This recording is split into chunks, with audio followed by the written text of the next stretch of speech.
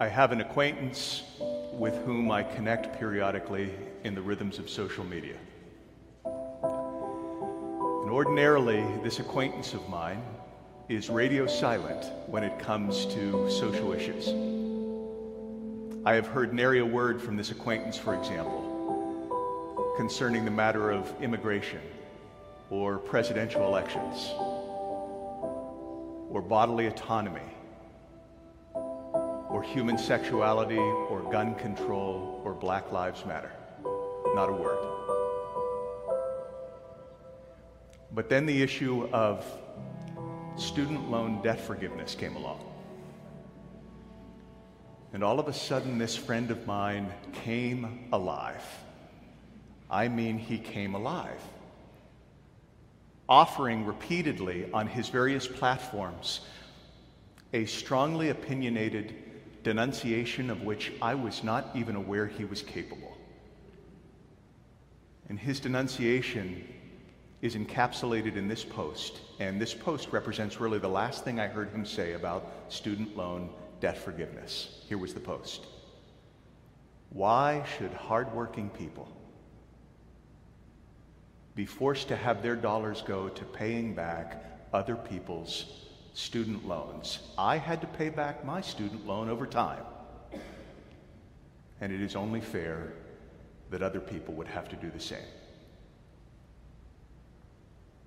Now, I share that with you not to initiate a Sunday morning debate on student loan debt forgiveness. I'll leave that to your lunch table. Get back to me on that. But I do share that experience with you because of the way in which it reminded me afresh of how deeply rooted theories of economic propriety are in this nation's ethos.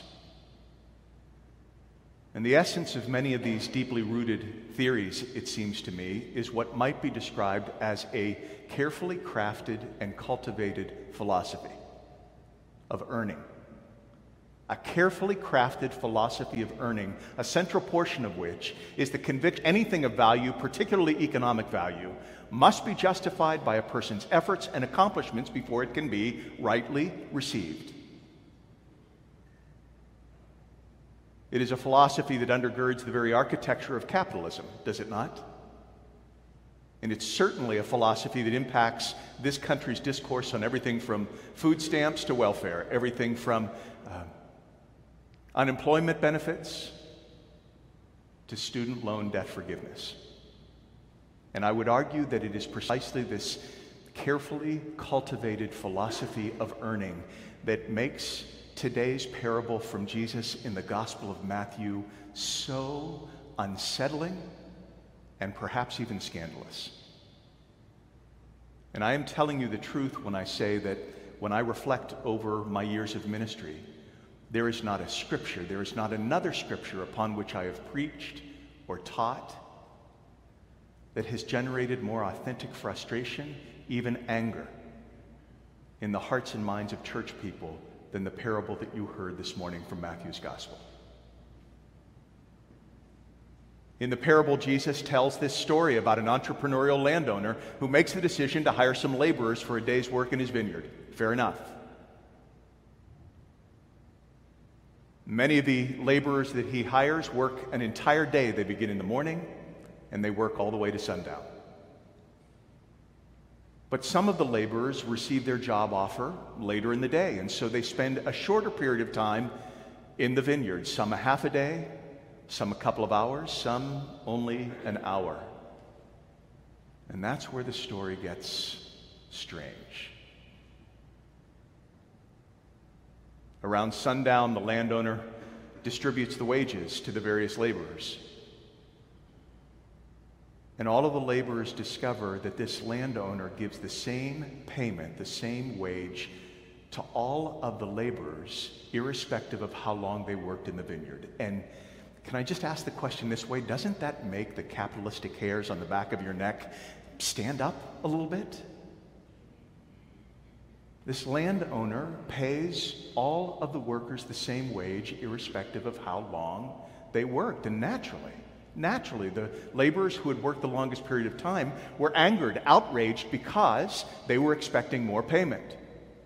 And so they grumble to the landowner, and they laud their efforts over the efforts of their co-workers based upon the number of hours that they had worked, and they lament what seems to them to be a hugely unfair or unjust set of circumstances. And all the more frustrating is the fact that the landowner chooses to play the my vineyard, my rules card. Look, he essentially says, you have been paid the wage you were promised. It's just that I have decided to pay that same wage to the workers who came later.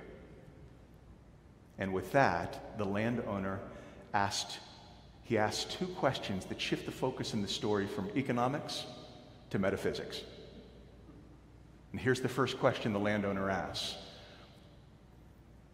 Am I not allowed to do as I choose with what belongs to me? And that's immediately followed by a second question. Or are you resentful because I have chosen to be generous? End of story.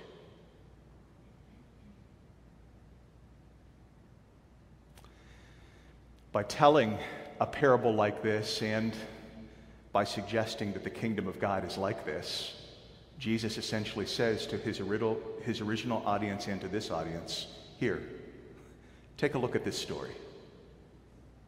Because the politics of God that I am incarnating in my life and in my ministry have something to do with what transpires in this story. So pay attention to it. It's almost as though Jesus is communicating to them and to us that the politics of God have brought about this new reality in which the grace of God, or the distribution of God's grace, is now governed by a revolutionary economics in which those who arrive last will find the same generosity as those who arrive first. And imagine for just a moment, if you want to understand the impact of what it is that Jesus is saying, imagine how a story like this would fall upon the ears of those who had come to believe that they really were entitled to a larger portion of God's favor because of their years of faithful service to an institutional religion. And I have been regularly throughout my ministry struck by just how angry people have gotten over this moment of Scripture. I don't blame those laborers for being outraged, a woman said to me following a Bible study in which we took a close look at this text. I don't blame those laborers for being outraged. I'm outraged too, and I'm not even part of the story.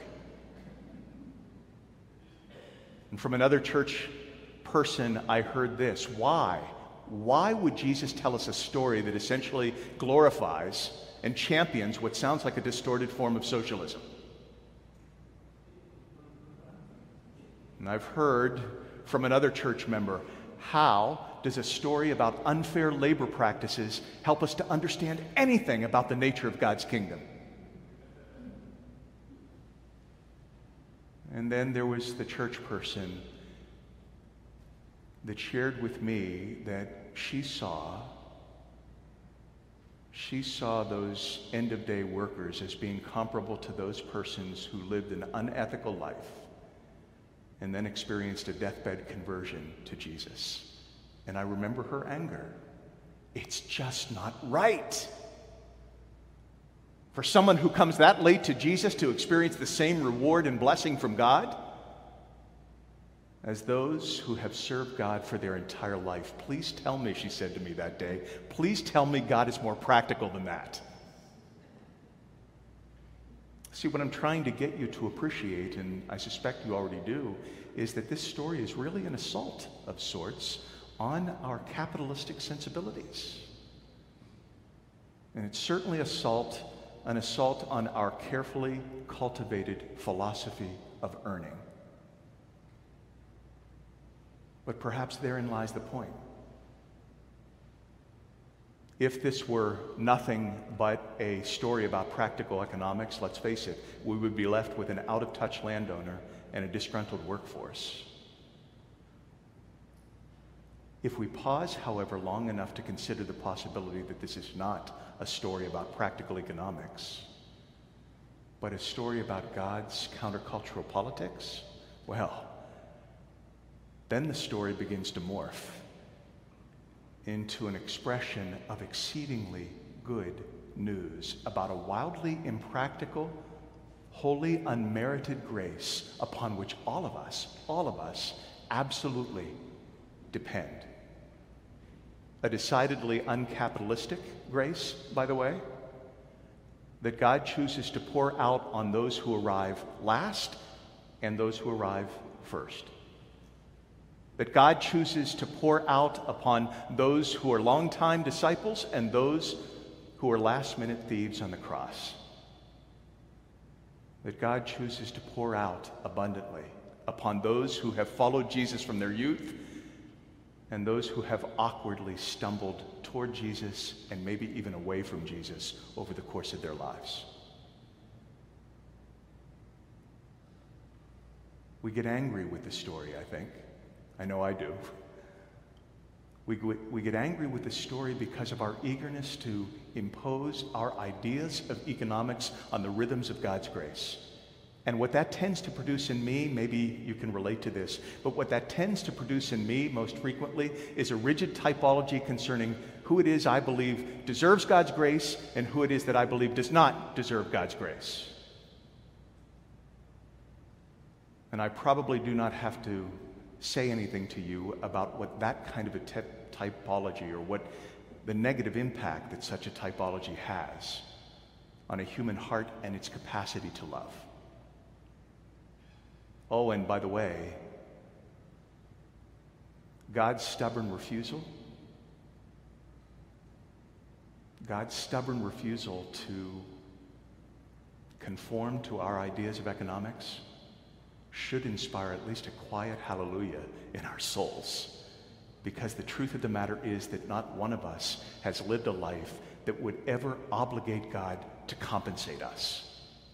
That's Theology 101, right? There is not one of us who has lived a life that would obligate God to compensate us. So this very day, this beautiful, rainy New York day, was not owed to any of us. We do not have to have it, but we do have it only because of the revolutionary economics of God's generosity. So, if you're angry with the story at all, know that you're in good company. I guess that's what I would say. If you're angry at the story at all, know that you're in good company. But understand that your quarrel is not fundamentally with the story that Jesus tells. Your quarrel is with the absurd methodology of a God who in Jesus has established this really strange vineyard in which laborers find unmerited, abundant generosity and where wages are governed by the revolutionary economics of God's grace. What a thing. What a thing. And I would suppose that maybe one of the most practical implications of living with that grace, maybe one of the most practical implications of this story that Jesus tells, is that it compels us to see people, to treat people differently, I think. Because after all, if this grace illuminated by the parable is a real thing, if it really is this expansive and this revolutionary, then I suppose that we have to give up the right to see the people that we encounter as these random figures that we are free to categorize and rank in whatever way we see fit. And you know how that goes in our internal monologue, right? I think you deserve grace, but you don't. I think you're someone that I will try my best to love. Sorry, not you. No longer makes sense if we believe what it is that this parable reveals, if we believe that divine grace is not our property to broker as we see fit. Rather, divine grace is nothing less than God's redeemed heir. And by all appearances, God is eager to provide that air in abundance to anyone, hear that, anyone who wishes to breathe it.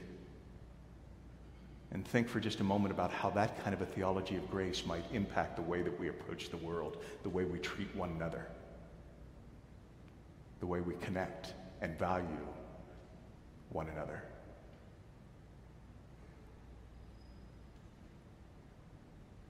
So it was years ago that I served as one of the pastors on staff at a church that had established a ministry relationship with a local county jail. And because of that ministry relationship, interested inmates, both women and men, were able to come to that church's Saturday evening worship service under plainclothes law enforcement supervision, of course. And these were not violent offenders, but they were convicted felons, drug dealers and thieves and perpetrators of fraud, criminals. But there they were in our sanctuary on Saturday evening. And I would suspect that some of those folks were there because they had a sincere desire to make some changes in their living, and I would also suspect that some of those folks were there because a sanctuary represented a better environment on a Saturday evening than a jail cell. But there they were. And you should know that their presence in the life of that church was not without controversy. And there were some in the congregation who began to question rather loudly whether or not their presence in the life of the church constituted a threat to the safety of the rest of the congregation. And that's an important question. But as time went on, it became clearer to me that the real issue at stake in that was this theological idea that some were embracing. This theological idea that maybe these inmates did not deserve to be there. That perhaps they had forfeited their right to be a part of a worshiping congregation as soon as they committed their crime. And it was at a church council meeting one evening that one of the leaders spoke up. And by the way, when I share this, it is not for the purpose of disparaging a congregation that I came to love over time. But if you're going to understand the significance of what I'm sharing with you in this, you have to be able to appreciate where that church is or was at this point in its journey.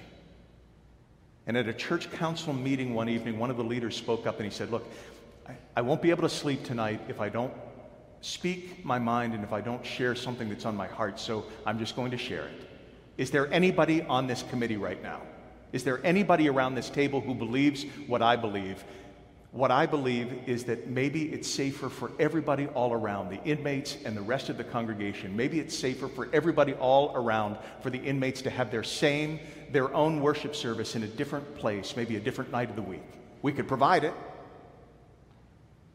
But I think it's important for the inmates to have their own worship space. Silence. As we contemplated the implications of that. And mercifully, one of the other members of the committee was a 17-year-old high school junior who didn't know any better but to speak up. And she spoke up out of her heart that night and offered a response that was not only significant but theologically astute. And I won't forget it because she found her voice and she said, would it be safer for the inmates to have their own worship space? Well, of course. It's always safer not to be around other people. But then she said, my question is, would it be spiritually right? And that was exactly how she set up her comment. Would it be spiritually right to force our guests into another worship space if we really believe that they are recipients of the same kind of, she said, grace that has been offered to us? Would it be spiritually right?